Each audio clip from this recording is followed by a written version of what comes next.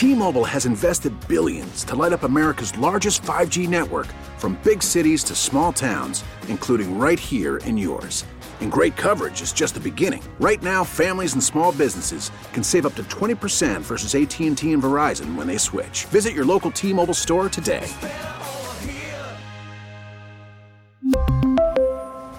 Plan savings with 3 lines of T-Mobile Essentials versus comparable available plans. Plan features and taxes and fees may vary. What's driving the conversation in California today? Every weekday at this time, we explore a topic that's making news in our state. This is the State of California. Good afternoon. I'm Doug Sovern, KCBS political reporter and host of the State of California, along with Patti Reising and Bret Burkhart. San Francisco is grappling with a crisis on its streets, which are plagued by drug overdoses, homelessness, and crime. Mayor London Breed is taking new steps to address the drug crisis, but some civic groups say that's not enough.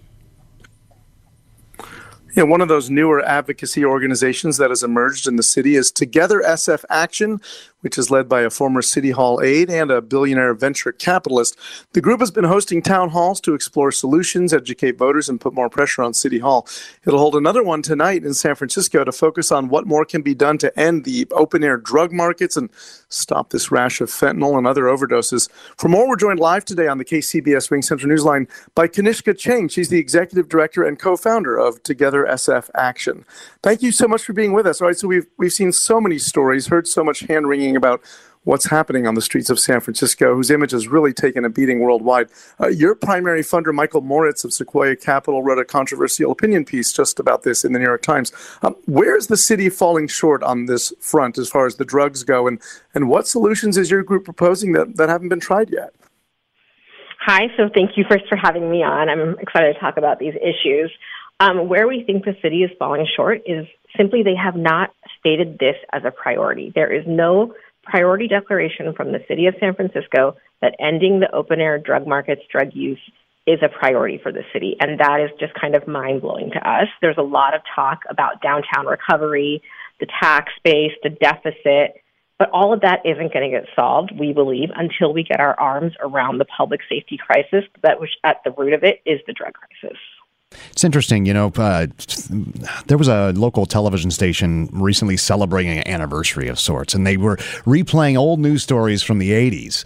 And you know what the issues were homelessness, crime, housing costs. It seems like we just keep repeating ourselves. What do we need to be doing differently in San Francisco? Or is it just the message in the 24-hour news channel? No, I think we definitely need to be doing things differently. We know other cities, other countries have been able to solve these problems. What we're lacking in San Francisco is a true social and political consensus around what is the right approach to solve these problems. So we get stuck in these endless fights and nothing changes. Things have actually, in fact, gotten worse over the last few years because we'd rather fight about whether we should have conservatorship or safe injection sites. Should we defund the police? How much should we defund them? All of those conversations are distractions from solving the real problems. You know, you look at the resources that the city of San Francisco has put into solving the homeless crisis and their task force. There's so much money. Do you think there needs to be a more cohesive strategy? Yes, I think that money needs to be more efficiently and effectively spent.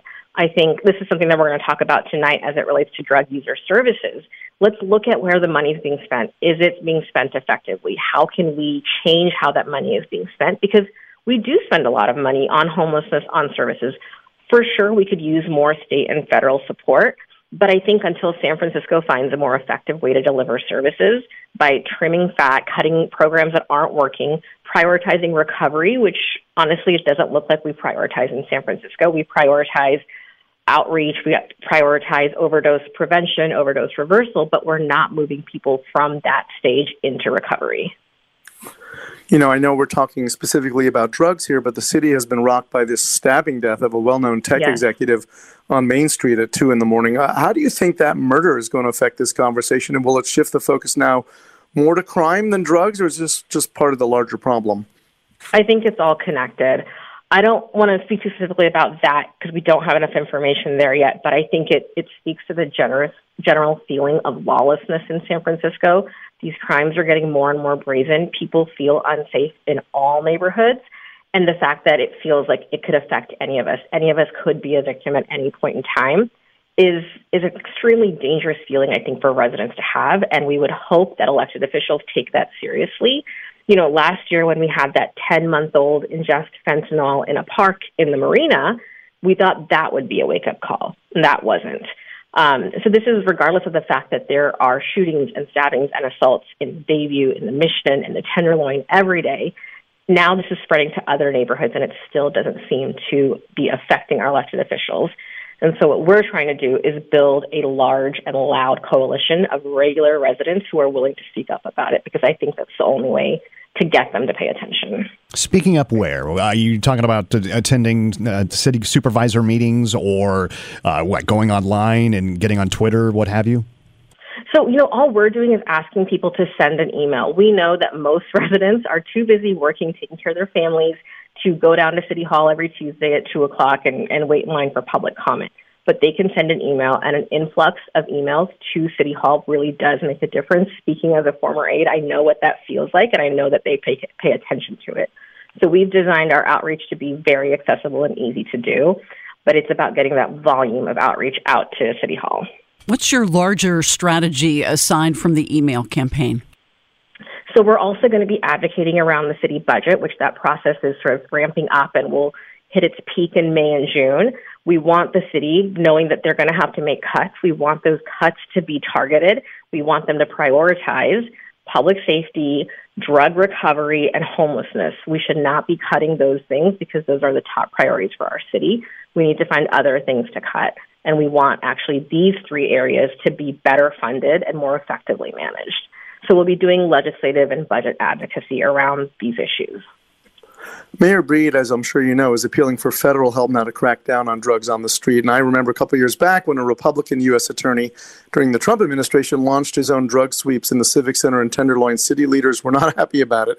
Now that a Biden appointee has the job, the mayor's begging the feds to do more. How much has politics kept this crisis from being addressed sooner? I think politics has played a huge role in this.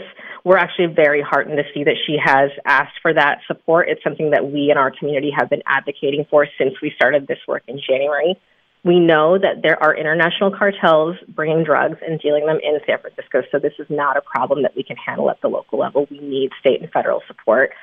I think politics has been a blocker for a long time because what City Hall hears from are kind of the voices on either extreme side of every issue. So it's either pro-police or anti-police. It's about deportation or sanctuary. But most residents just want basic public services to be delivered efficiently and consistently, and their voices are what's getting lost in this conversation because of sort of the political polarization of every conversation. Well, thanks so much for being with us and a chance to get your voice heard at this town hall tonight. Kanishka Cheng, Executive Director and Co-founder of TogetherSF Action. Thank you for being with us. You can hear the State of California every weekday at 3:30 p.m. It's also available on the Odyssey app and wherever you get your podcasts. You'll find me on Twitter. You can follow me there at Sovern Nation. I'm Doug Sovern, KCBS. We really need new phones. T-Mobile will cover the cost of 4 amazing new iPhone 15s, and each line is only $25 a month. New iPhone 15s? It's better over here. Only at T-Mobile, get 4 iPhone 15s on us and 4 lines for $25 per line per month with eligible trade-in when you switch. Minimum of 4 lines for $25 per line per month with autopay discount using debit or bank account. $5 more per line without autopay, plus taxes and fees. Phone fee at 24 monthly bill credits for well-qualified customers. Contact us before canceling account to continue bill credits or credit stop and balance on required finance agreement due. $35 per line connection charge applies. See T-Mobile.com. Hey, Rob Bradford here. I have set out on a mission with my good friends at FanDuel to prove what I have known for some time. Baseball isn't boring. Now I have a daily podcast to prove it with some of the most notable people in the baseball world, screaming baseball isn't boring from the mountaintops or at least agreeing to come on our show. Players, managers, GMs, and yes, even the commissioner of baseball, Rob Manfred. It has been a constant wave of baseball's most powerful voices. So join the revolution. Subscribe and soak in Baseball Isn't Boring. Listen on your Odyssey app or wherever you get your podcasts. You'll be glad you did.